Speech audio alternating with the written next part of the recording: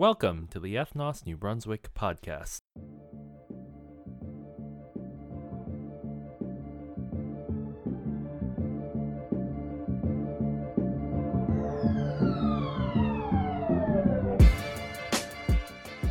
You're about to join our weekly conversation where we make time to reflect and engage with the scriptures of Jesus as part of our spiritual journey.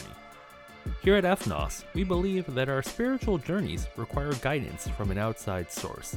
And while there are many possible sources, we believe there is something unique about Jesus in the way he lived and in what he taught. Now please sit back, relax, and we'll dive right in. Today is a unique day because we are getting a new series started. Many of you know that at Ethnos we usually take about chunks of 4 to 8 weeks or so to kind of focus in on a topic. And today we begin a new topic, a new series called Everyday Spirituality. I'm going to explain a little bit more why we're taking time to think about everyday spirituality, but I want to get started with a question just to help us get ready for this conversation. If you could take a moment and turn to your neighbor at your tables, and I want you to ask this simple, basic question just to get our minds going about what we'll talk about. How do you determine what path to take for your own spiritual, emotional, or relational well-being? How do you determine which path to take as you've tried to figure out your own spirituality, your own emotional well-being, your own relational health? Take about 2 minutes, turn to your neighbor, and let's process this together as we get ready for this new series. Thanks.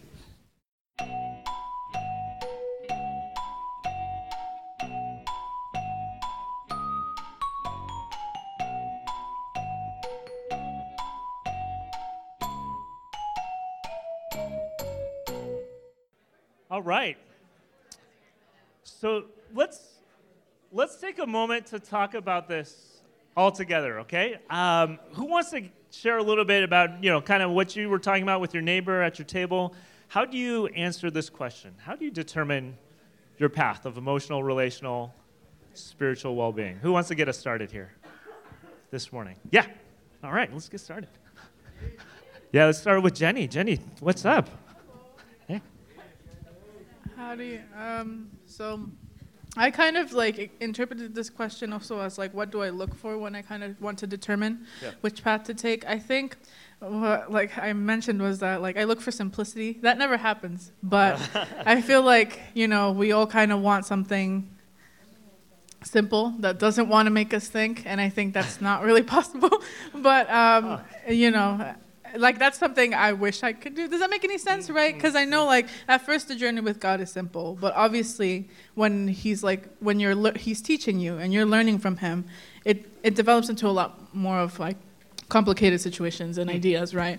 But also I kind of look for I need connection, I think, right? So where do I feel like I'm being connected with? Where do I feel like something is speaking to me? And where do I feel like that I'm gaining something, that I'm being fulfilled, not that I'm being kind of drained all the time, right? So, yeah. Yeah, let's give it up for Jenny. Yeah, those are some great thoughts. What speaks to us, what connects us, what's simple, what's not draining but gives back to us. Man, those are some great markers for sure. What else? How else do we answer this question? Let's go back over here. Oh my goodness. Woo, sorry. All right, guys, thanks. Jesse was ready to catch me there. Thank you, Jesse. In my old age, I know not to go to other things that's out in the world. So when I get up in the morning and I thank God for breathing, I go to the Word and I go to my gospel.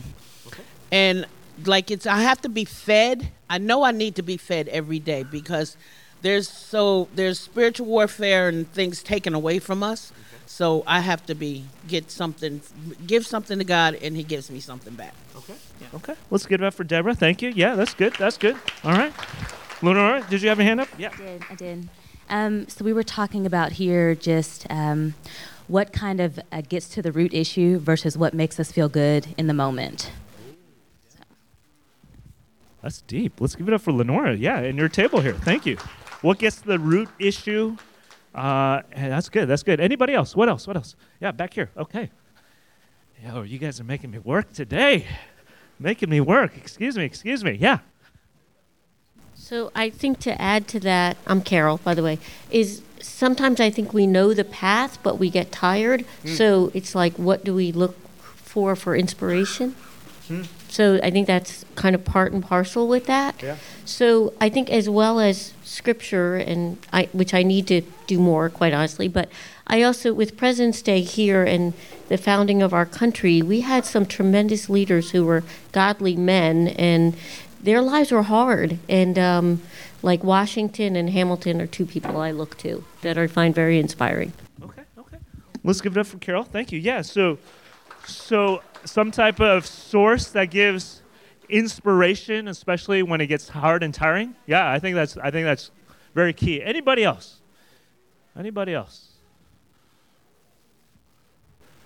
Yeah, you know what? I think you all have brought up some ideas here that are just so crucial, right? I mean, when all's said and done, we need something that works, right? We're not here to try to find a philosophy to our life that, is just intellectual but doesn't actually work in our real life. We need something that gives life to us, something that inspires us when life is difficult. I think we all have some really good answers to how we find these sorts of things, how we find this sort of spiritual, relational, emotional health. Now, here's the question, though. With how you answered this question, do you still find yourself wanting? Okay. You don't have to answer. Thanks for answering. It was meant to be a rhetorical question. But do you still find yourself wanting? And if so, why?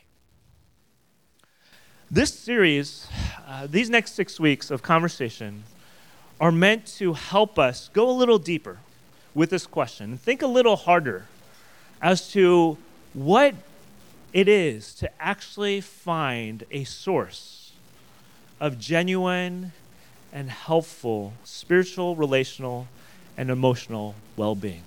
We're going to talk about everyday spirituality. And we're going to do that through looking at a book in the Scriptures of Jesus, or specifically a letter in the Scriptures of Jesus, written to some followers of Jesus and his ways some 2,000 years ago in this ancient city of Colossae, the ancient city of Colossae in the Roman Empire. Now, let me tell you why we're looking at this letter, what they were kind of going through, because I think as we take a look at their lives, we'll realize, oh, this is kind of like our lives too, and this might be really helpful for us to, stick through this series and understand what's going on. Now, the ancient people of Colossae, they were very spiritual people, but they had two dominant voices trying to guide their spirituality. Let's get the image up here. Two dominant voices that were trying to instruct them or help them through their spirituality. On the left-hand side, they had what many people in the Roman Empire had. They had what we call the Roman Empire and the imperial cult.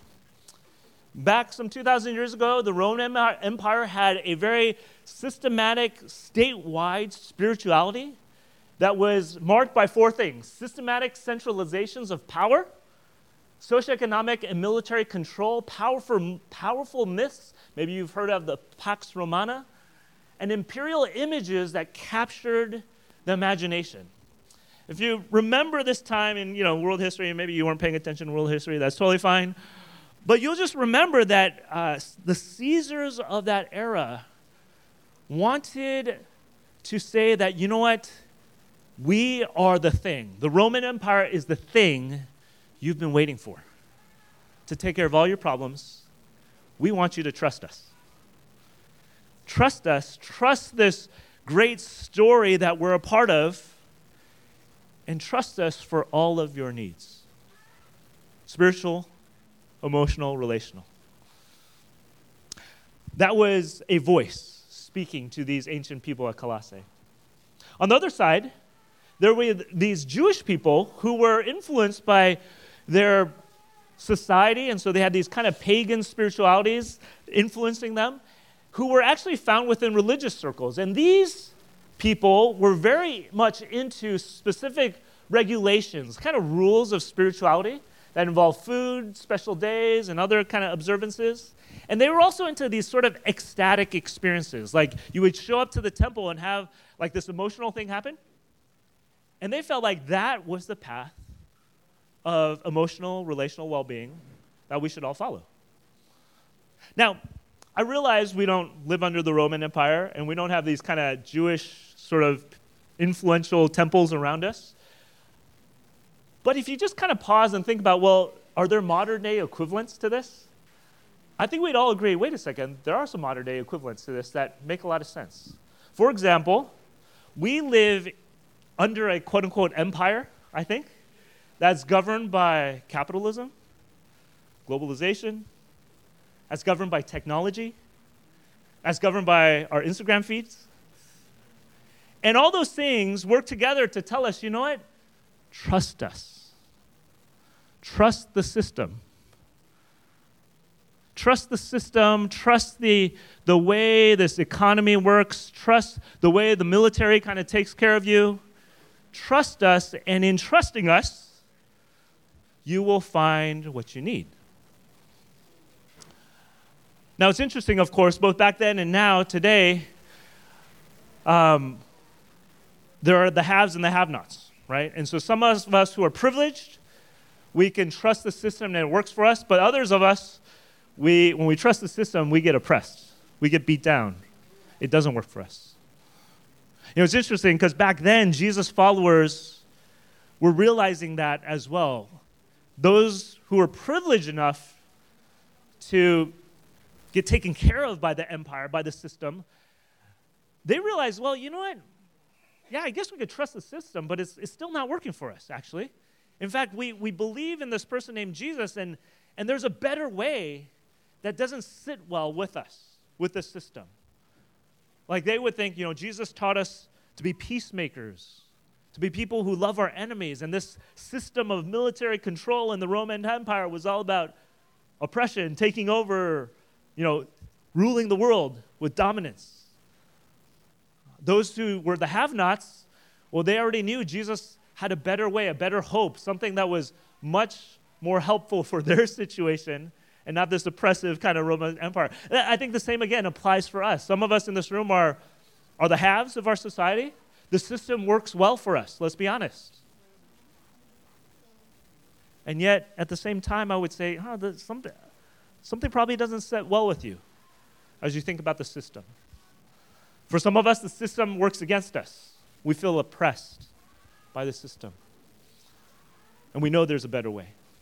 We feel it, at least. There needs to be a better way.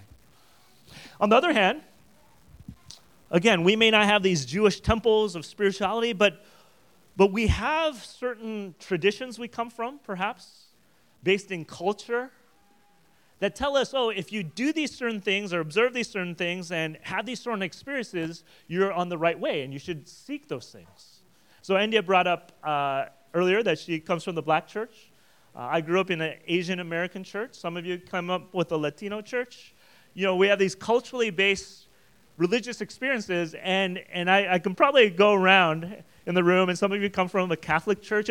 I could probably go around and ask you, hey, based on what you grew up with, what are you supposed to quote unquote do to get better, right? And we could all think of something that system would tell us to do. You have to show up every Sunday and dress a certain way. You have to clap when they say clap. Thanks, India, for making us clap today. Appreciate it. We should have clapped.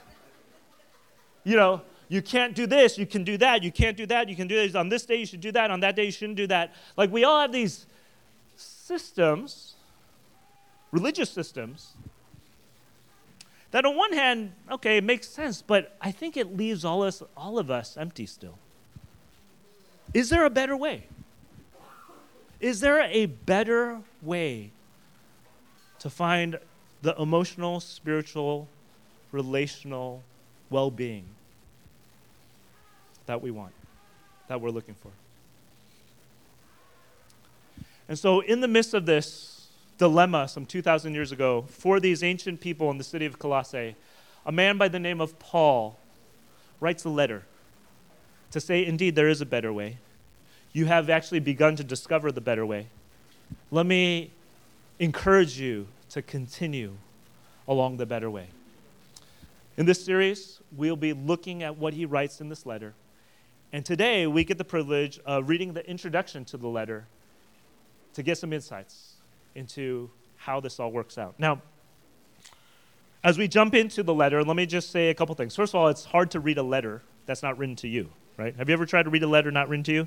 Totally doesn't make sense, right? Because there's all this personal language that only the recipient understands. Have you ever tried to read your siblings love letter or something to someone else? Don't do it. Don't do it. My sister did that to me once, and I was not very happy. But it feels weird, right? Because it's not really written to you. And so what we're going to need to do as we read this letter is to, just kind of put ourselves in their situation as much as possible to understand it. But I think if we can do that, there'll be some really fascinating things to discover. Now, with this letter, as we get going, let me just tell you a little bit of the background. Paul, again, is writing to these people to help them with their spiritual journey. And as he gets going with this letter today, he's going to do two things in this introduction. First of all, he's going to just affirm what he's heard about their spiritual journey. Paul actually did not know this community at all, this city. His good friend Epaphras actually went to the city of Colossae and started this spiritual community. Paul himself didn't. And so he's going to write to them and first of all just say, hey, I've heard about you guys. And it's really interesting to read what he writes, because oftentimes, right, who we really are, isn't what we say we are. It's what other people actually see. It's actually what other people hear. And so as he writes about them and their spirituality, what we're going to discover is that they've actually been doing really well in their spiritual journey. In fact, he's going to bring up 5 markers of genuine, healthy spirituality that we're going to take a look at in this first paragraph. And then in the second paragraph, that's going to move him to say a prayer for them. I think it's always so important to read other people's prayers because it helps us understand how we can pray, how we can better engage our own spiritual journey. And so let's take a look. The beginning of the letter is on your table, and if you are into grammar and English and all those kind of things, or let's say, you'll notice we've done something called syntactical diagramming today. Okay, now if you have no idea what I just said, don't worry. But basically, it's a way to kind of divide up the sentences so we can better understand what's being written. I don't know about you, if you've ever tried to read the scriptures of Jesus and it's just all these words and they pass through your eyes and you don't know what's going on. It's really hard to understand. What we tried to do is just try to break it down so it's a little easier to follow, okay? So let me just read it out loud, and we're going to think about 5 things and then get back into our discussion tables.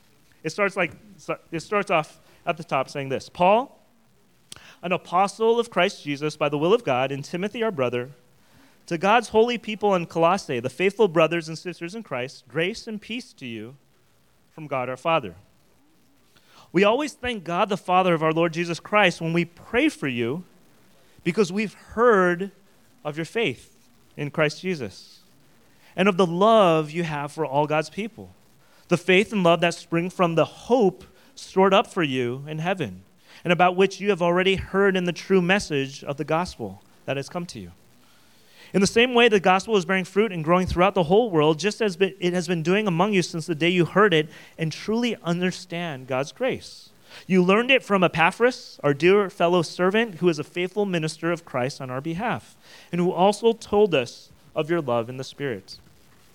For this reason, since the day we've heard about you, we've not stopped praying for you.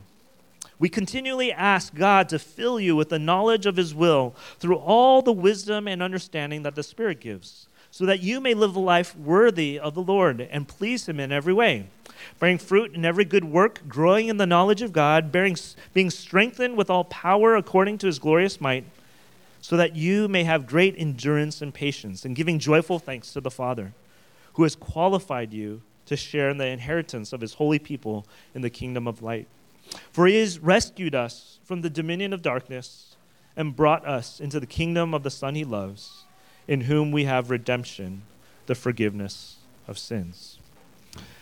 Now, like I mentioned, it's really hard to read a letter not written to you. So if we just read through this and you're like, this it's like meant nothing to me, don't worry. That's kind of normal. That's what we should expect because this wasn't written to you. So let me take a quick moment and now kind of go through at least the first paragraph and think through what is actually being said so we can get something from this.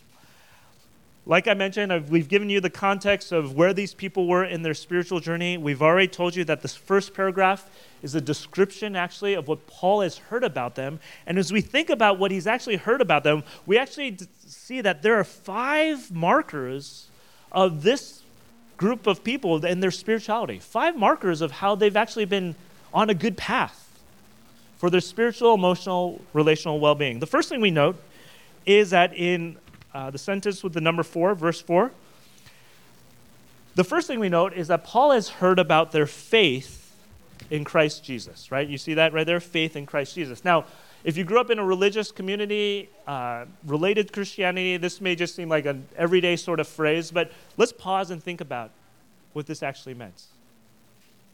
This means that these people actually had this trust relationship, not with an idea, not with a philosophy, but with an actual person named Jesus. They actually had a trust relationship with him. Now think about this, right? How real does a trust relationship with a person have to be in order for it to be known to other people? It's got to be pretty real. It was interesting. I was eating lunch with my neighbor this last week. My neighbor who grew up Catholic. She's in her 50s, grew up Catholic, and always knew about the Christian religion, kind of didn't do the Christian religion at all in her adult life, and was always confused by people who were like really passionate about the Christian religion. She would ask them, and she would ask me at a certain point a few years ago, like, I don't get it. You seem like, it just seems so weird that you're so into this, like religion. And then I would try to explain to her, well, yeah, it's kind of like, it is weird, but like there's this relationship thing that I have going. And then lo and behold, because of certain circumstances in her life, she had an experience, a real personal relational experience with Jesus. It happened, unfortunately, because of a battle with cancer. But she had this in the last 3-4 months. And so we're having lunch now, and she's kind of like, I get it, Yukon. Like, I get it.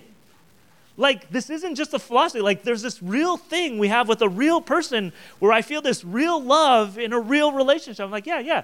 Isn't it crazy? She's in her 50s experiencing this. They had this real relationship with someone named Jesus. And it was beyond a philosophy, beyond a religion. It was so powerful, other people heard about it.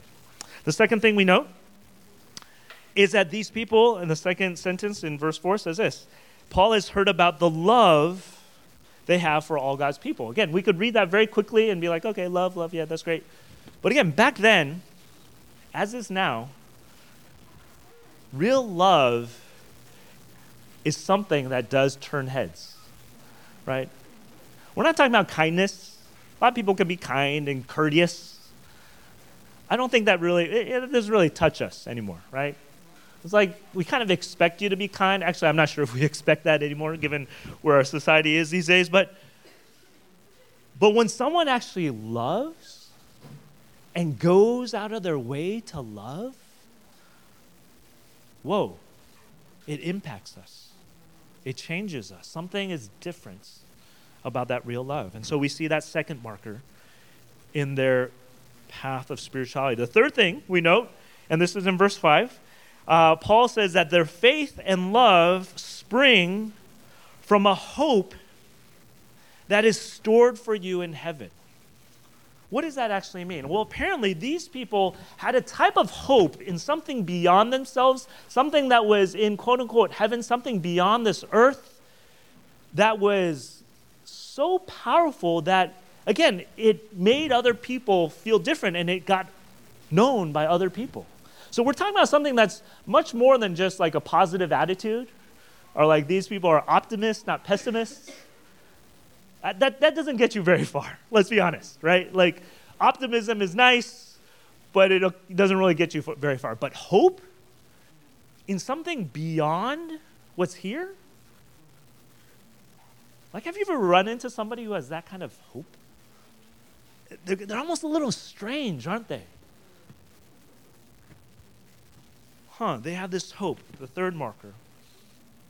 And then the fourth thing we realize, and we see this in the 6th verse, is that, on the end of the 5th verse and the 6th verse, is that all this comes because they have heard, and notice in the end of verse 5, quote, the true message of the gospel that has come to you.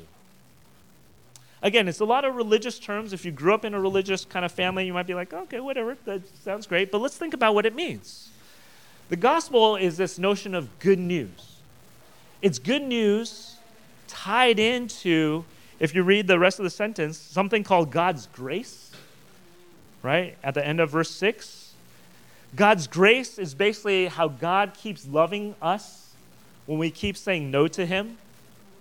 When we keep turning our back on him, when we keep giving God the middle finger and like, thank you, but no thank you, God.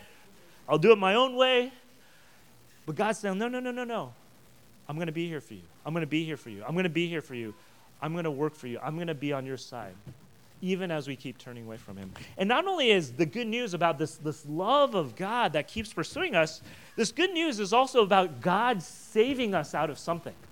Notice how this prayer in the second half ends in verse 13 and 14, where basically he begins to tell us that this God has rescued us from a dominion of darkness and transferred us into this wonderful kingdom of light.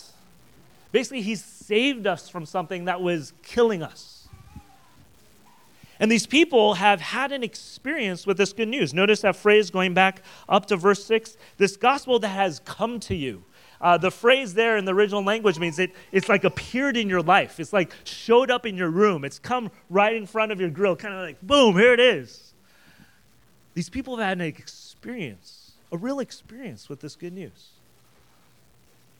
And then last but not least, the last marker of this good path these people have been on is that these people have experienced all this, of course, in verse 7, through loving and trusting relationships with other people. Notice how in verse 7 it talks about all this has come because of this person Epaphras who's come to you, who shared this life with you, his life with you, and shared this message with you, and you were open enough to trust him. You know, the good path that we're looking for is not something we can do alone. It's not something that we can figure out just by ourselves. We need the help of guides and mentors. We need the help and support of each other. These people on the good path had discovered that.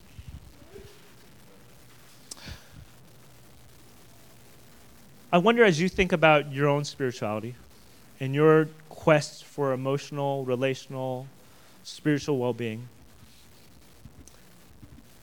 are some of these 5 markers we've mentioned here a part of your path?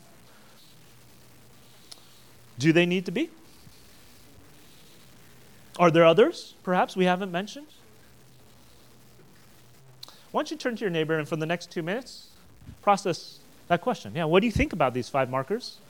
Are they a part of your life? Do they need to be? Are there others? Well, let's process this together for the next 2 minutes.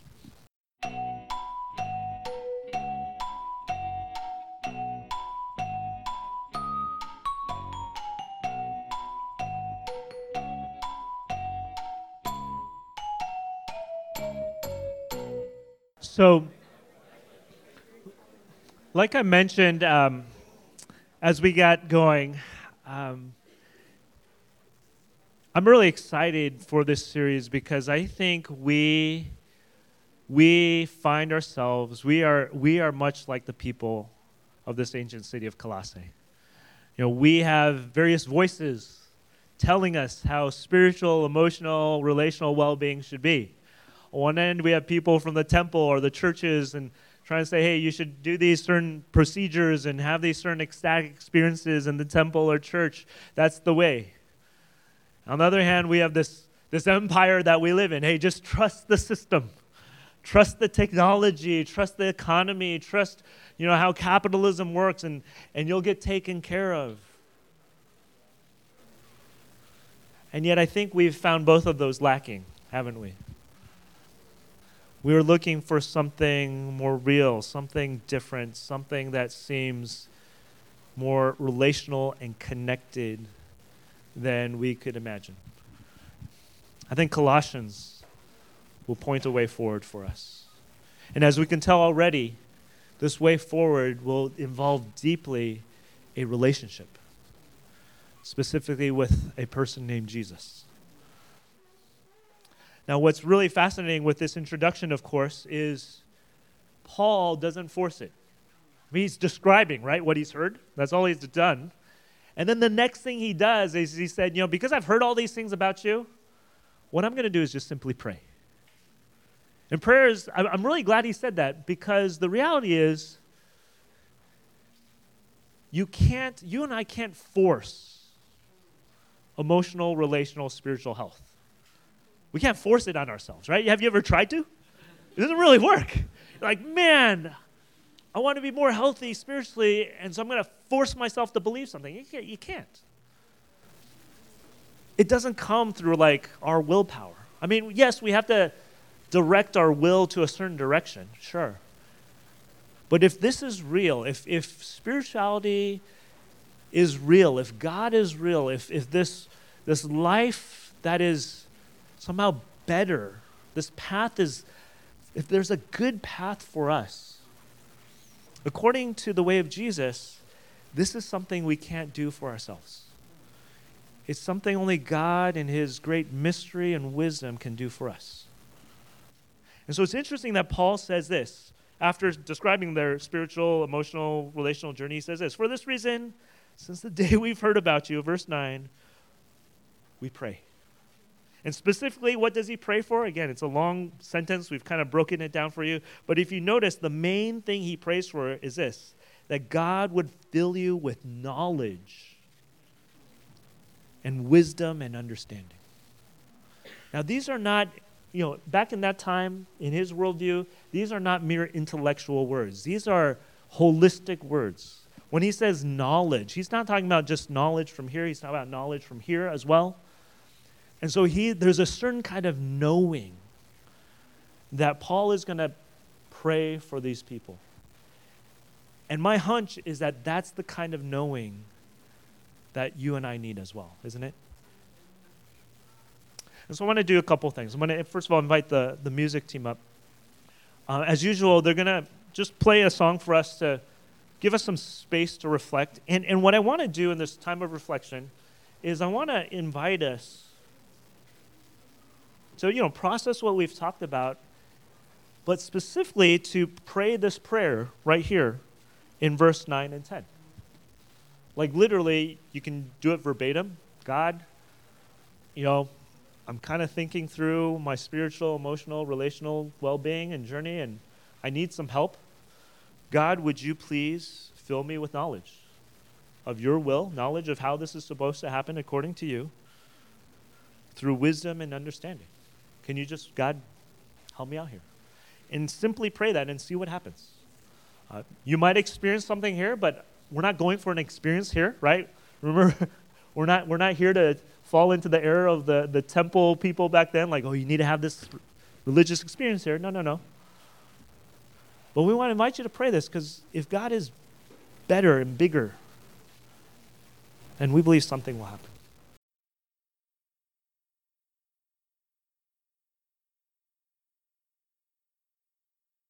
If you would like to connect with us to continue this conversation, you can find us gathered in the Stress Factory Comedy Club in downtown New Brunswick every Sunday morning at 10:30 and online at ethnosnb.com. In the meantime, have a blessed week. Bye-bye.